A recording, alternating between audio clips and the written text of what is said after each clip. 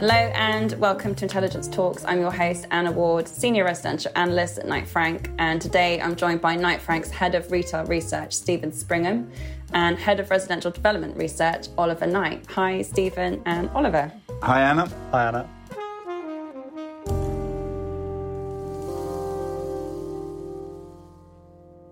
So in this episode, we'll be looking at the big theme of Rishi Sunak's spring statement, the rising cost of living. And we'll be delving into the impact that that's having on sentiment for shoppers on the high street and buyers of new homes. So twin approach, retail and residential today. So I thought we could start with the statement. And I don't know about you, but I've personally found the most interesting bits were in the OBR's forecasts after Rishi stepped down from the podium. So the OBR said that the tax cuts that he announced would only offset about a quarter of the tax rises that we saw in last year's budget. So living standards are set for a historic fall, 2.2%. That's the largest ever in a financial year. And inflation is predicted to average 7.4%. So still quite a big issue, the cost of living. And Stephen, I know that we've sort of discussed this before for the retail sector, but I just wonder, since a month has passed since we last spoke, what you made of that statement and the implications for the sector. I'm actually quite intrigued you found anything interesting in the budget at all yesterday. I tried. I'm trying to give you the big statements here. It was. All joking aside, it was deeply underwhelming, really. So it's very hard to see how anything is actually going to move the needle, certainly in the short term or perhaps even in the mid or longer term. But to answer the question, we've not really seen any direct impact on the consumer as yet. And I think as yet will be the operative word here. I mean, there's a lot of talk and obviously the media have got themselves into a bit of a frenzy about a cost of living crisis. And, this is the new buzzword that we're going to hear for the coming weeks and months, buzz term, I should say.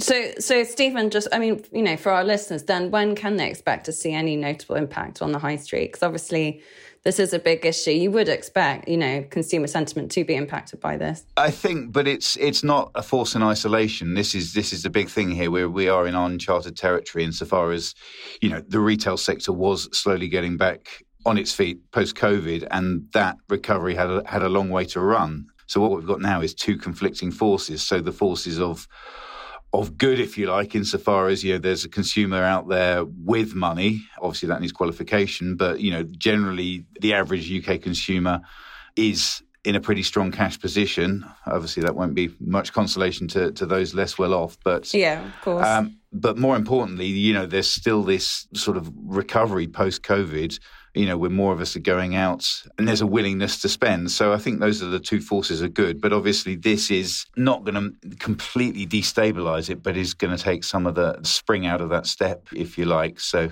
what about you, Ollie? Just get your take here before we go into more of the sort of future metrics to look for retail. Obviously, the OBR is still predicting the house price boom has got longer to run. So perhaps slightly going against the slightly dampened sentiment we're hearing about in the media on the cost of living. What were your takeaways? Yeah, it's interesting you bring that up because the OBR is predicting that, house prices are going to end 2022 7.4% higher. But I mean, that is still pretty strong in the context of, what we've seen in recent years. But it's quite a material slowdown still from the kind of double-digit growth that we've been seeing across the country. So, yes, they do think that prices are going to continue to rise, but there is going to be a moderation. And, I think that's something that we would absolutely subscribe to. We didn't really see much, and I completely agree with Stephen, that the budget was very much, or the spring statement was very much tinkering around the edges. There's nothing there that's going to move the dial materially in terms of the cost of living. So, those pressures that we've been seeing build on household finances are going to continue to mount. Borrowers were before the spring statement facing higher costs as lenders start to kind of withdraw rates or withdraw their best rates from the market. And, ultimately that means that we are going to see current high levels of house price growth and demand moderate. And so I don't think much has changed since yesterday morning, to be honest. And in terms of timing, looking at both retail and house price inflation, I don't know if the two are completely aligned, but when would you expect a sort of slowdown in house prices? And and some sort of impact on retail or consumer sentiment. We can start with you, Stephen. We won't see it immediately. I mean, we actually get the retail sales figures on Friday, the retail sales figures for February. Again, it's very easy to second guess those numbers without actually being able to pinpoint the actual figures. But, I think, there's three broad ways that they can be interpreted. The one that I've absolutely no doubt will be the one that media will major on will be the fact that volumes will be down month on month. So if essentially that means we bought less stuff in February than we did in January, I think they'll obviously go with that one because of, it fits the cost of living crisis narrative.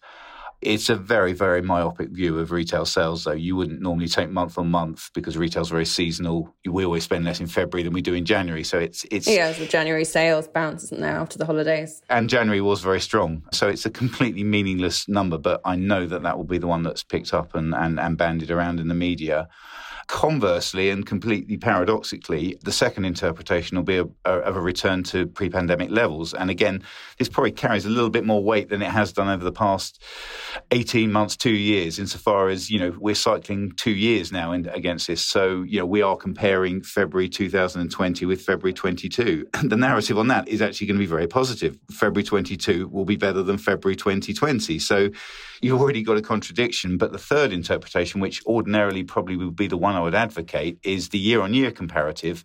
And that is going to be massively better. So, for the simple reason that last year in February was a lockdown period. So it'll be a long time before we can actually gauge the effects of this. Yeah, this is the issue, really. The numbers are going to be all over the place because we've had peaks and troughs for the last 2 years. But maybe more directly, could we see more store closures or anything along those lines, do you think? No, quite frankly, the opposite. I mean, that may fly in the face of what you may expect to hear, but this isn't a new issue. This isn't a knee-jerk. You're not going to see a load of retailers closing stores off the back of a cost of living crisis. Retail's issues run far deeper than that and have been playing out not just for the last 2 years, but the last 3, 4, 5 years. So what we're actually seeing now is, and we got some figures from the local data company last week that may surprise people, but there were actually 43,167 store openings last year. Obviously, there were more closures and, we'd expect that in an oversupplied market. But I think this whole notion that vacancy rates are going up, they're not. They're starting to trend down and no one's opening any stores, quite frankly, is wrong. There is actually quite a lot of activity in the market. So it's not quite as bleak as maybe the narrative would suggest. And Ollie, on the development side, are you seeing any concern around, on build cost inflation and the backdrop of cost of living? Is that causing any concern around development? Or any developers opting to delay projects or anything like that? Undoubtedly, I think build cost inflation is a big issue for the development market.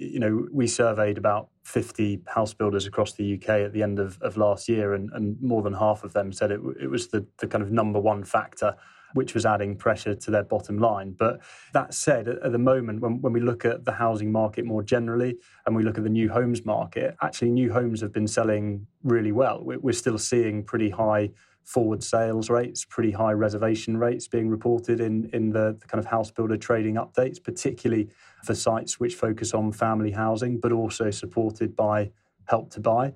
And actually, what we've seen over the last 2 years is that actually the high house price growth that we've seen across the UK has, to some extent, helped offset some of the increases that we've seen in build costs. I think the concern is that trend might reverse, particularly given lower house price inflation expectations, and particularly given that BCIS, the Build Cost Information Service, that they're anticipating a further rise in build costs in 2022 because of a combination of labour shortages and also higher energy costs. And we might eventually start to see that feed through into things like land bids, but equally the land market's really competitive at the moment due to a lack of sites for sale. So we're not seeing it at the moment. We may start to see it as the year progresses. Just I suppose more generally when it comes to the housing market and your question about when might we expect to see a kind of a moderation, I think we'll probably see that in the second half of the year.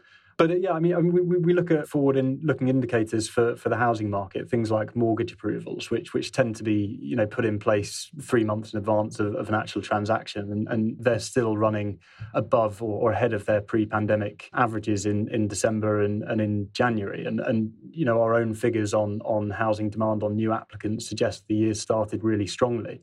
So we are going to see this kind of strong period in terms of demand and also in terms of pricing, I suspect continue for the next few months at least, before we start to see that, some of those other pressures, that kind of affordability element come into play in the second half of the year. And are you, in terms of tracking the implications for the first-time buyers, at what point do you think it might be noticeable that we're seeing, for example, more of a move into the rental market if cost pressures on first-time buyers that have more sort of affordability issues, if those continue to increase, if interest rates continue to push up mortgage rates and so on?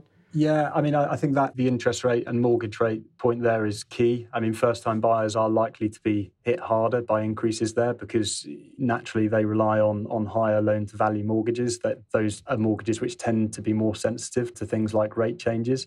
And also, we have talked a lot in the past about the high level of savings which have been built up during the pandemic. More than 230 billion in excess savings. The rising cost of living is going to limit that, and that will ultimately have an impact on some first-time buyers.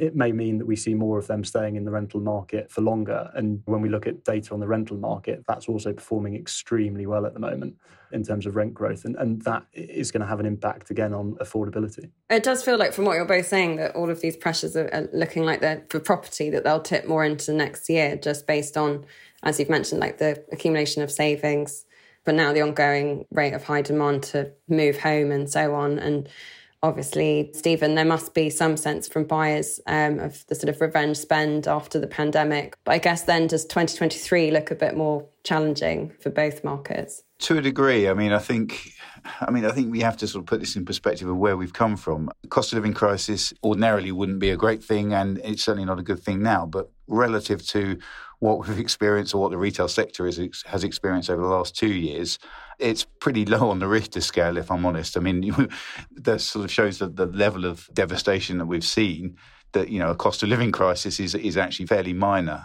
It's not immaterial, it will impact. But I think the key takeaway from COVID is the retail sector is in better shape, unbelievably. It's come through, it's battle hardened. This is clearly not what retailers or the retail sector would want. But I think, having got its house in order a lot more during the pandemic, it's a destabilising factor rather than something that's going to completely turn the market on its head. But yeah, I think the challenges will come further down the line rather than in the immediate future. Okay, well, in terms of getting answers, I'm going to have to give you, 12 months, and we'll have to reconvene and figure out what is going on. Yeah, we've got a lot of dodgy data to work through over the next few months. It's got to work its way through. Retail sales last year, grew 43% in April. So April this year is going to look terrible, but you have to read between the lines. Well, for the next podcast, we're going to have to look at long run averages and look 5 years, because you're right. Obviously the pandemic has really distorted all the figures. So it's difficult to gauge what's happened, like year on year. It really has. You really have to read between the lines. Well, once we've got that, that's my next question for you. Yeah, that's what we're paid to do. So. All right. Well, thank you both so much for joining. Thanks, Anna. My pleasure. So for more analysis, you can subscribe to our research note, which goes out every Monday, Wednesday and Friday. You can see our show notes for more details on that. Please do subscribe wherever you get your podcasts and listen out for our next episode in 2 weeks. Thank you for listening to this week's Intelligence Talks.